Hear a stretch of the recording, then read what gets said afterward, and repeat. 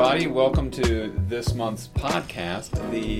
This is Darrell Missey, the director of the division. The topic today is a legislative update, which the legislature left in May and left us with things to talk about. Fortunately, not as many things as there have in the past. They were arguing over other stuff. I can't imagine that, but they were. They were talking about maps and budgets and different things. But we do have a few things that are really significant. I will note it's not in our script, and it's not. But there is a Supreme Court rule also that begins in July. That's pretty significant. So we'll talk about what we have here. But I would like for our guest to introduce himself, and we will. And of course, we've got Teri, Joni, and Sara are here as well, and will be chiming in. So why don't you introduce yourself to us, and we'll go from there. This year we had several bills that we looked at as they came in, and wanted to keep people up to date on what was being proposed, what maybe went back and forth through different committees, and then in the end, being able to inform everybody about the laws that were truly agreed and finally passed that may impact the work of the division this year and moving forward. And you did a lot of work this legislative session. We were very appreciative of all of the reviewing and providing fiscal notes and analyzing impact to CD. So there were a handful of bills that were passed. Can you share with our teams that information and the analysis of how it might impact the Children's Division?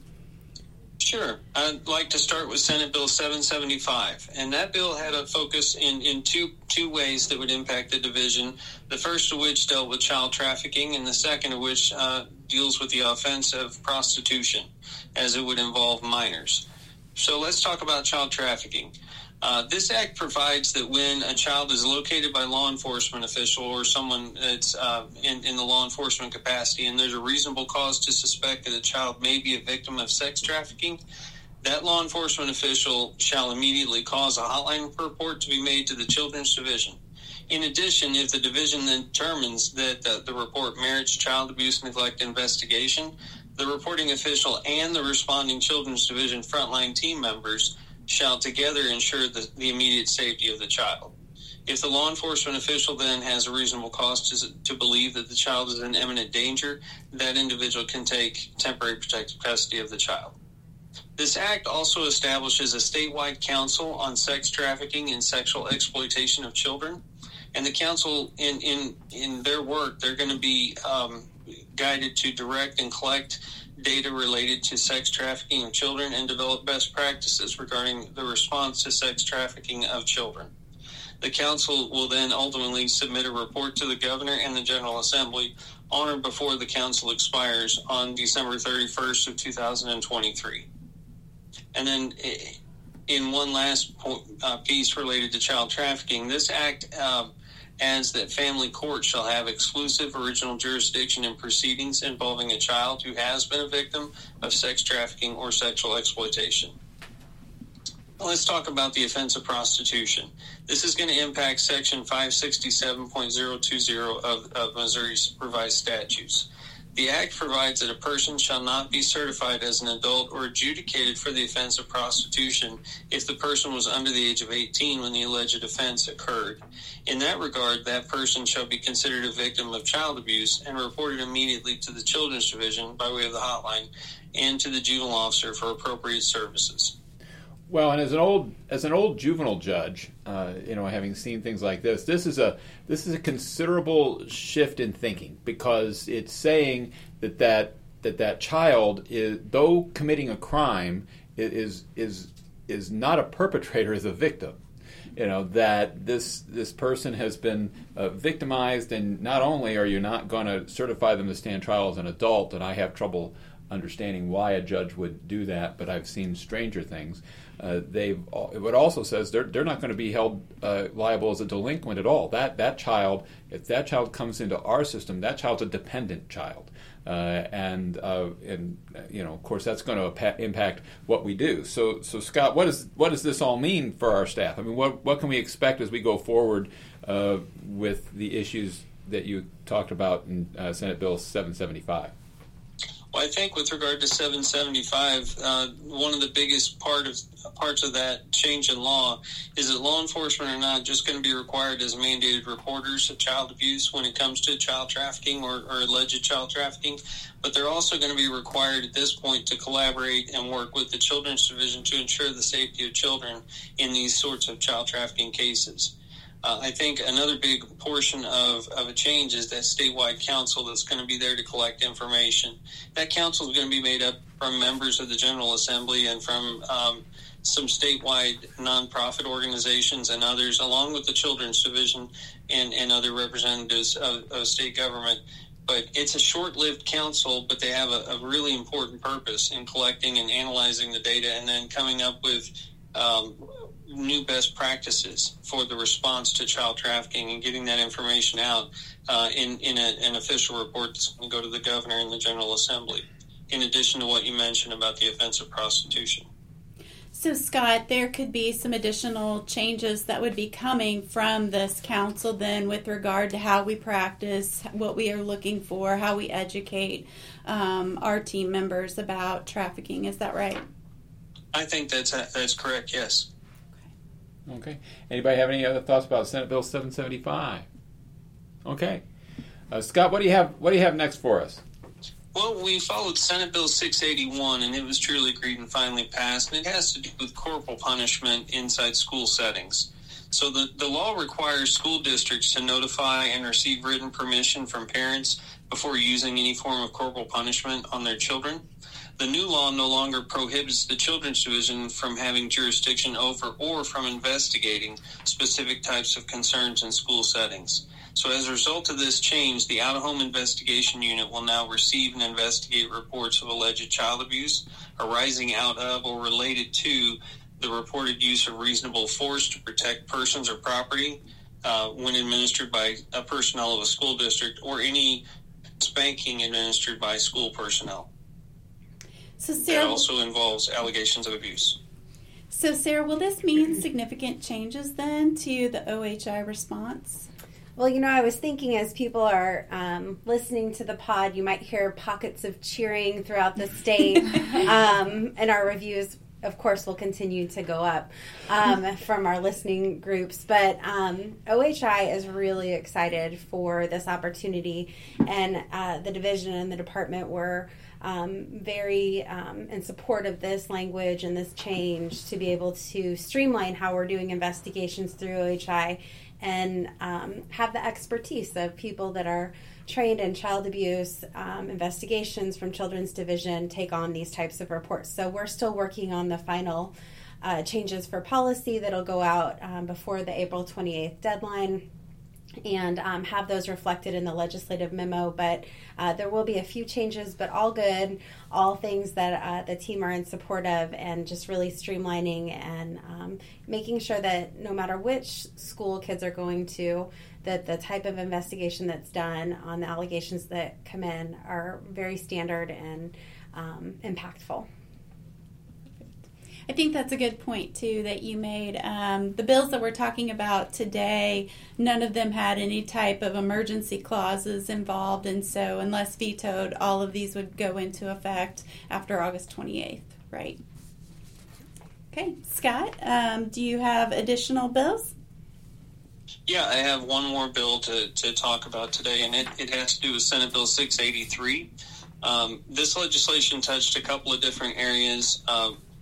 One of which will cover around diligent searches in more detail, but I wanted to first make people aware that this legislation modified current law relating to child care subsidies and child care facility licensing by transferring the supervision and implementation authority from Department of Social Services and the Department of Health and Senior Services over to the Department of Elementary and Secondary Education.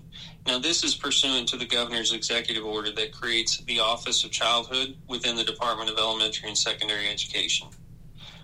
That transfers some of the authority and some of the work that used to be done by the Children's Division, Office of Early Childhood, over to DESE. Secondly, and probably more important for the field, will be diligent searches. Now, this was something that was talked about throughout the legislative session, but where they landed on it, under the current law, the Children's Division shall conduct a diligent search for the biological parent or parents of a child in the custody of the Children's Division. If the location or identity of such a parent or parent is unknown, in 210.127.2, it defines a diligent search as an exhaustive effort to identify and locate a biological parent whose identity or location is unknown, initiated as soon as the Children's Division is made aware of the existence of such a parent, with the search progress reported at each court hearing until the parent is either identified and located or the court excuses further search. Now, this act requires such a search to be active and thorough, in addition to timely. And if the child is removed from a home and placed in the custody of the Children's Division, the search, by the way it's written, it shall be conducted immediately following the removal of a child. Additionally, current law requires the Children's Division to immediately begin diligent efforts to locate and place a child with a suitable grandparent when an initial emergency placement of a child is deemed necessary. Well, this act then expands the search to also include other relatives in addition to grandparents. And a diligent search for relatives must occur within 30 days from the time of emergency placement or the time that emergency placement is deemed necessary for the child. And the Children's Division shall continue to search for suitable relatives for the child's placement until a suitable relative is identified and located or the court excuses further search. And finally, whenever a court determines that a foster placement with the child's relative is appropriate, the Children's Division shall complete a diligent search to locate and notify the child's grandparents, adult siblings, parents of siblings, and other relatives of the child's possible placement. Scott, a lot of these diligent searches we're doing now. Is that right? I mean, it's required now that we look for parents, that we look for grandparents, that we search for relatives. Can you provide just a little more detail around the thoughts around what this needs to look like now? Well, I've been working with members of our policy team and with others to try to fully understand and account for how this might impact the work of the division. The way it looks now is that a lot of this will need to be initiated at the point of protective custody. And it will need to be something that is exhaustive and ongoing from that point forward until we can find some fit and suitable relatives, if there are fit and suitable relatives to be found. It's going to focus a lot more on making sure that we get as much information as we possibly can, as early as we can, in order to find a relative placement or permanency for a child in that regard. You know, I always talk to them about grandparents. Find the grandparents. It's always been children do best when they're with the people that they know and love, and that's often their families. And this has been the law. And I've been amused during the whole session. Teri here has referred to this as the we really mean it bill.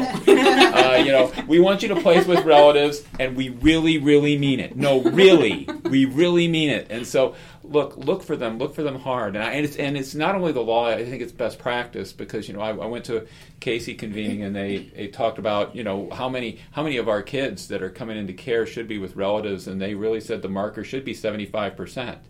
Well, we're doing pretty well in my view at 50, but it varies from circuit to circuit. So my hope is that we'll all catch on, that we'll know that the legislature really, really means it, and we'll follow that law. I think it's a good and promising thing. So keep searching. One other thing that's new, it's not a statute, but it's a new rule. People will hear me talking about it all over the place, but it's Rule 124.11. It's talking about 211.093, which says that judges can enter custody orders from juvenile cases and close these things out. There was all kinds of debate and discussion about whether or not judges could do that, because judges thought that somebody would have to file a divorce petition or some other petition in front of them in order to be able to do that. That's what they all thought. And the new rule says that's not true. Rule 124 .11 says the court can enter an order, a custody order, on its own motion. So a court can enter an order based on what they know in your juvenile file. So I'm going to be talking about that in places. But the reason I talk about it now is because it's new. It's effective. It was effective July 1. So that will be talked about at the Judicial College. It's going to continue to be talked about, but it's another way for us, I think, to help wrap up things for kids. And I think that's really important because we see a lot of our cases where they're just waiting on a custody modification if we have a non-offending parent. And I know in some circuits that's a whole caseload of kids at least, if not more. So that should be hopefully really impactful to our teams and permanency for those kiddos. But as we've talked and as Darrell started out, it really was like an easier legislative session, even though as we go through all this it's convoluted and complicated and it may not seem like it. But I think our best hope was as policies updated, memos are released, at least now the legislation is familiar to you. But if there are additional questions or thoughts that come to mind after this, you can always feel free to bring them up on the work group calls or shoot an email to our policy and program folks, and we'll be happy to work through it with you. Okay. All right. Does anybody have anything else they want to discuss about legislation? Well, don't get too comfortable because it's just around the corner. The legislature will be back in January to come up with new things for us, and I'm hopeful that we can partner with them with some great ideas about where we're going to go forward. So thank you all again for listening to our podcast, and we'll see you again next time.